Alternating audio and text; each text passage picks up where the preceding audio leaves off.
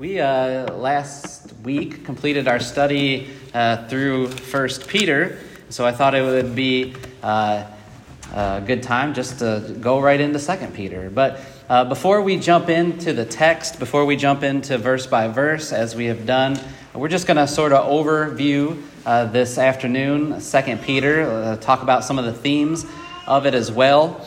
And then the lesson will be yours here in a moment. But Dottie Rambo, that might be a name that's familiar to you. She was a songwriter, recording artist, and she wrote a hymn that actually we don't have in our songbooks here, but the songbooks I'm a little bit more familiar with. She has a hymn called Remind Me, Dear Lord.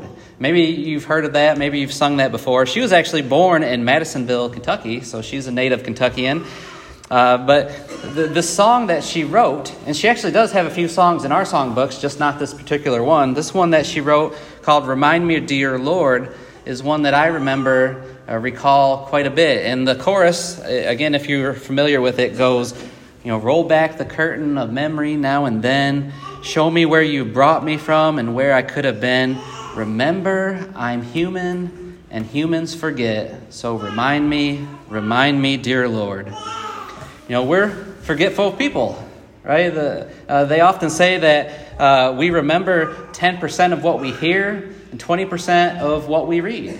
Well, you know what that means. You're probably only going to recall 10% of this lesson here this evening on average, right? Some things they don't stick as well as others. There was a book that they made us read in school called Made to Stick. It was a book trying to teach how to make lessons that are memorable, that people can remember. And I'll never forget one of the illustrations that they gave in the book. It talked about how in the 1980s the state of Texas had a terrible littering problem. As a matter of fact, they were spending $25 million a year on anti-littering campaign and picking up the trash that was going on. And, they were finding out that signs like, please don't litter or pitch in, these weren't working. Right? Those types of ads were just preaching to the choir, but they weren't getting the message home to the people that they really wanted to get the message home to, the people that they were the people that were littering.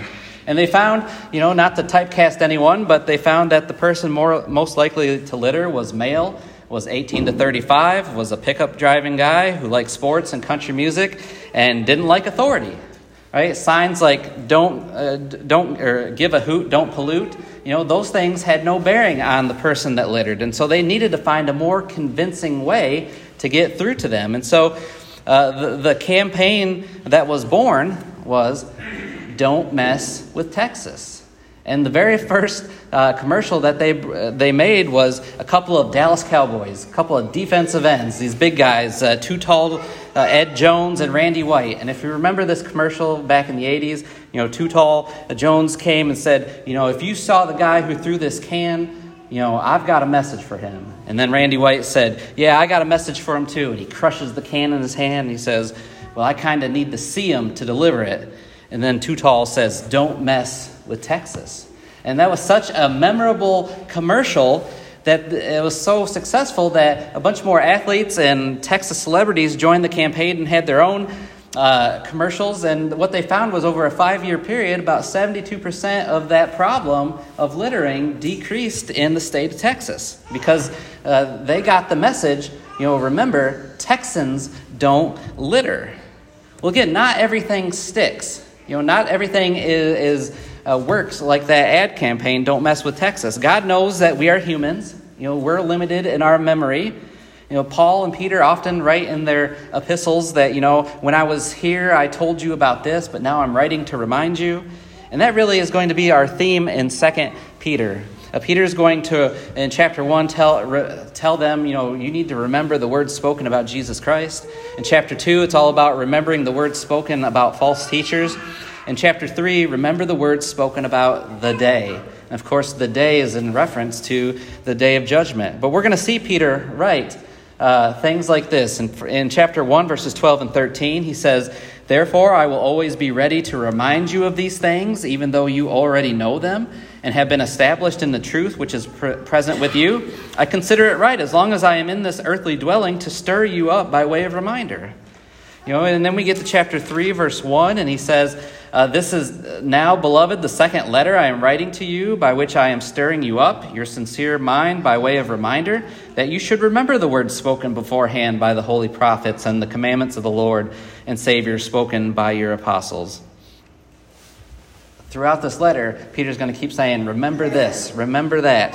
And today, again, we're just going to introduce 2 Peter, and then in the later months, not next week, because next week is a fifth Sunday, and so our young men will lead worship that evening service. But the first August Sunday, we'll begin our study in 2 Peter. But what I just want to talk to you in short tonight is, let's think of some of the ways how Peter got this letter to stick in the minds of its readers, how he, as he wanted to, again, how he stirred them to remembrance. And so the first thing I want us to notice, his strategy for reminding them, is that he reminds them in this letter by mentioning them who the author is, who the true author is. 2 Peter chapter 1, verses 20 and 21, notice Peter says, "But know this first of all, that no prophecy of Scripture is a matter of one's own interpretation.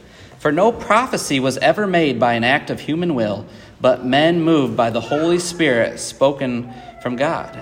And Peter says, listen, Scripture is not someone's opinion, nor is it man-made. Rather, it's divinely superintended by God via the Holy Spirit. God used men like Peter and Paul, Matthew, Luke, to record his word through their pen, through their hands.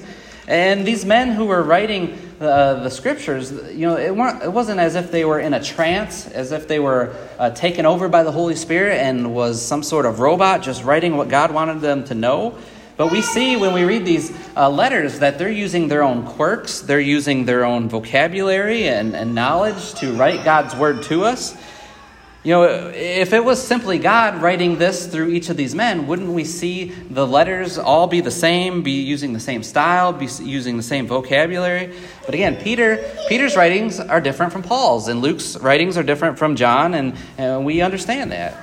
But they wrote exactly what God wanted them to say, and they did that without error.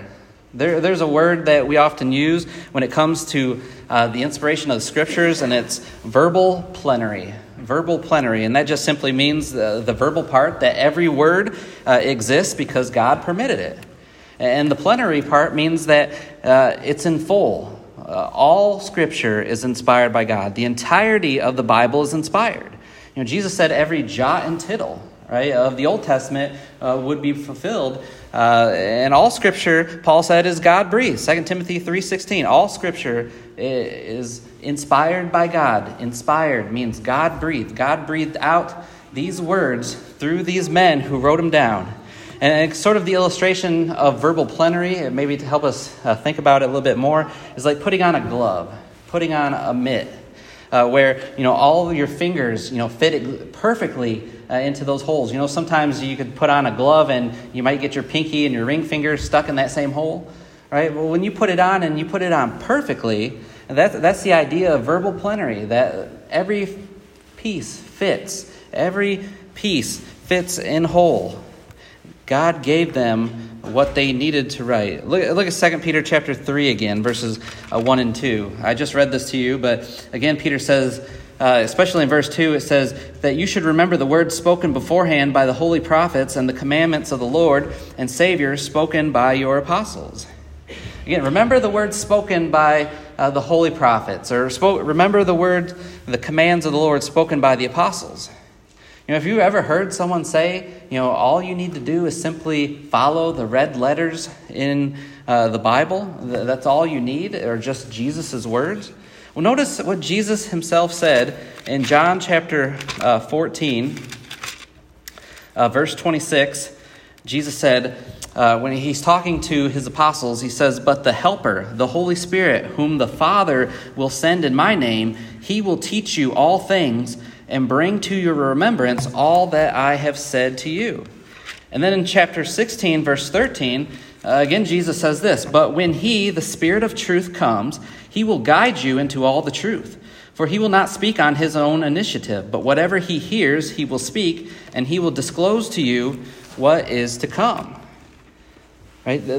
Jesus said that there's going to be a time where I'm going to leave the earth. Right? I'm going to die, be crucified, raised again, but I'm going to go to heaven. But while you're still on earth, the Holy Spirit's going to give you the words, some things that I just didn't have a chance to teach you, and you are going to then pass those things on. You're going to write those things down. The apostles' writings are Scripture. That's what Peter says here. And the reason why these books and letters that we have exist thousands of years later was because the early church recognized them as holy. I'd love the opportunity to maybe teach a class or a sermon on how we got the Bible, because I think it's just so fascinating. But when you learn about how these men, they took such meticulous care of copying and preserving these scriptures. If a scribe was writing a passage in Isaiah and maybe he got, halfway through and he messed up a word or, accidentally started a new line somewhere else, you know what they would do with those scriptures, that piece of, parchment that they were writing on?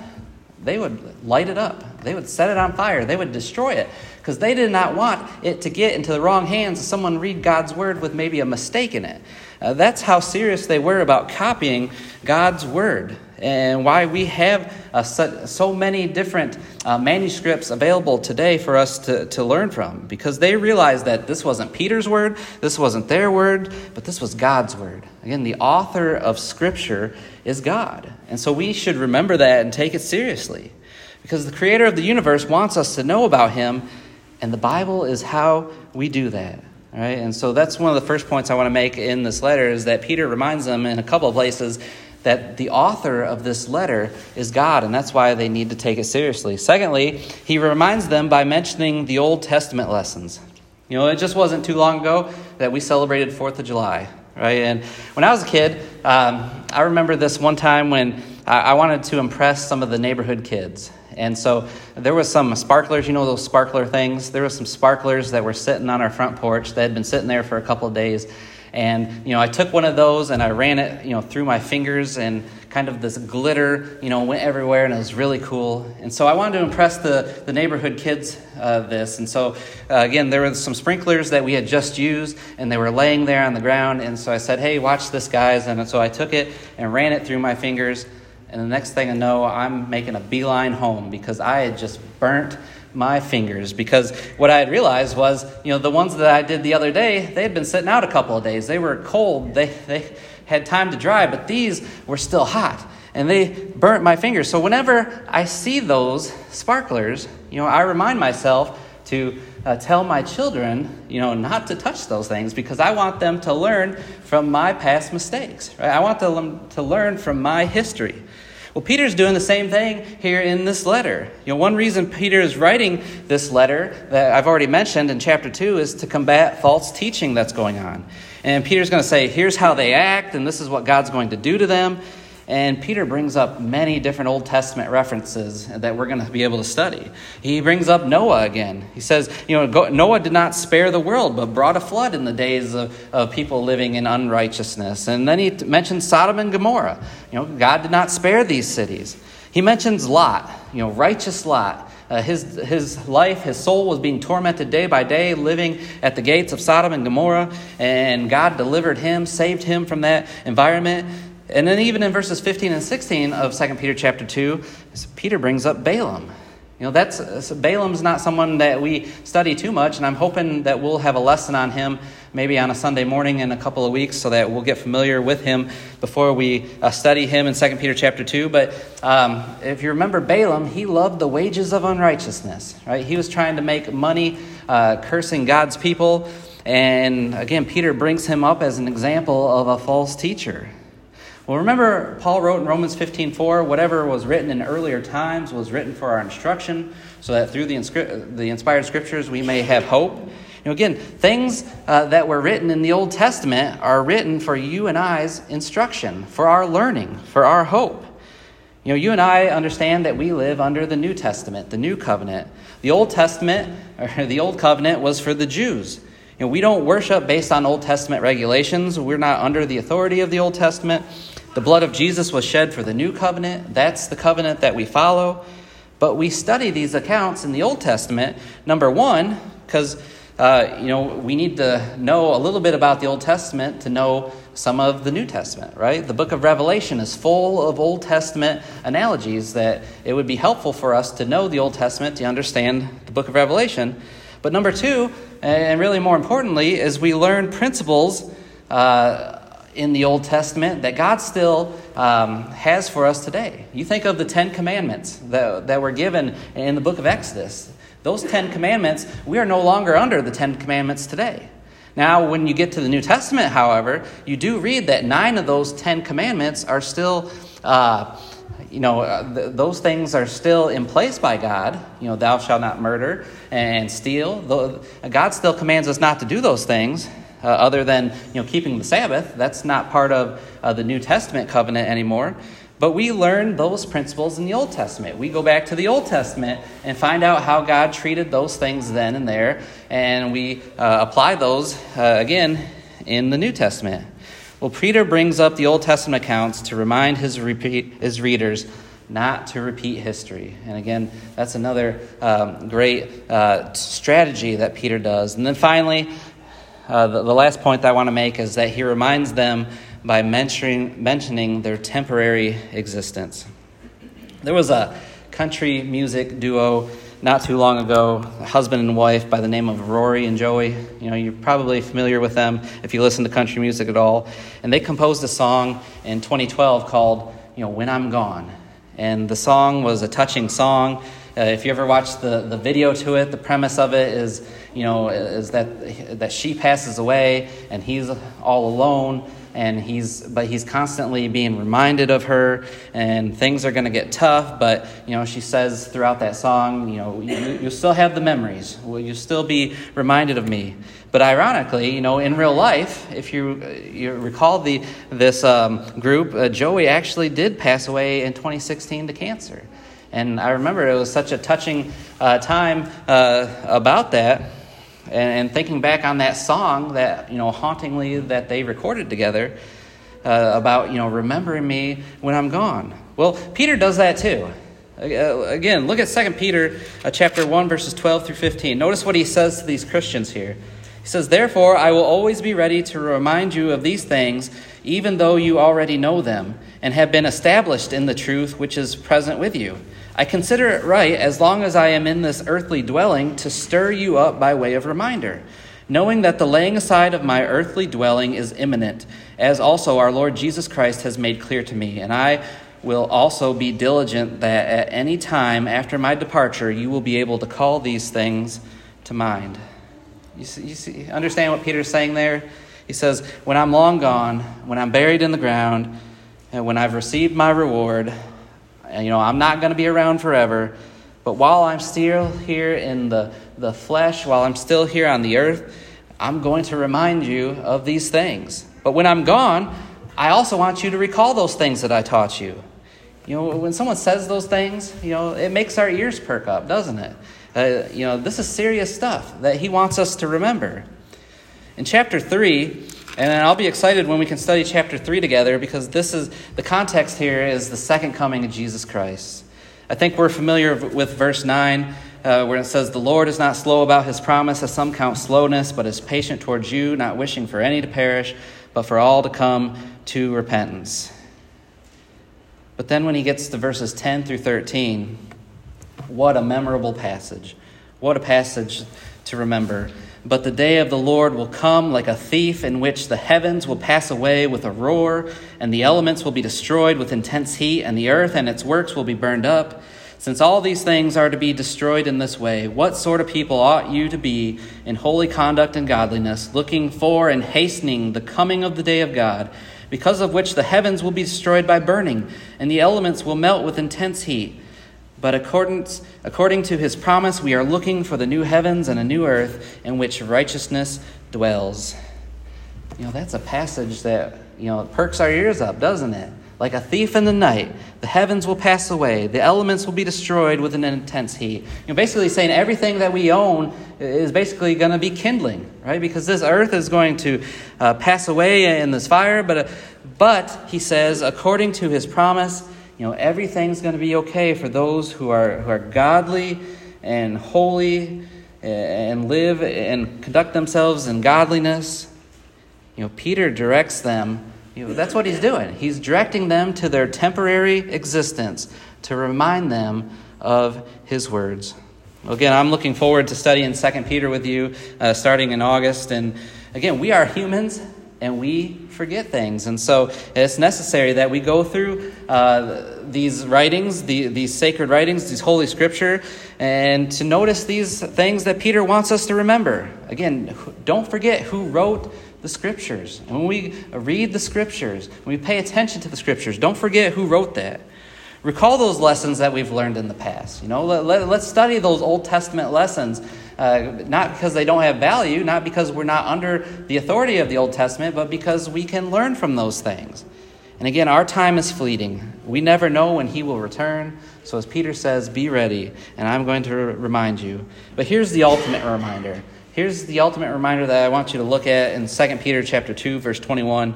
I've often referred to this as one of the scariest verses in the New Testament that I remember reading as a young Christian. 2 Peter chapter 2, verse 21. Peter says this about the false teachers, those who became Christians but then turned away from Christ.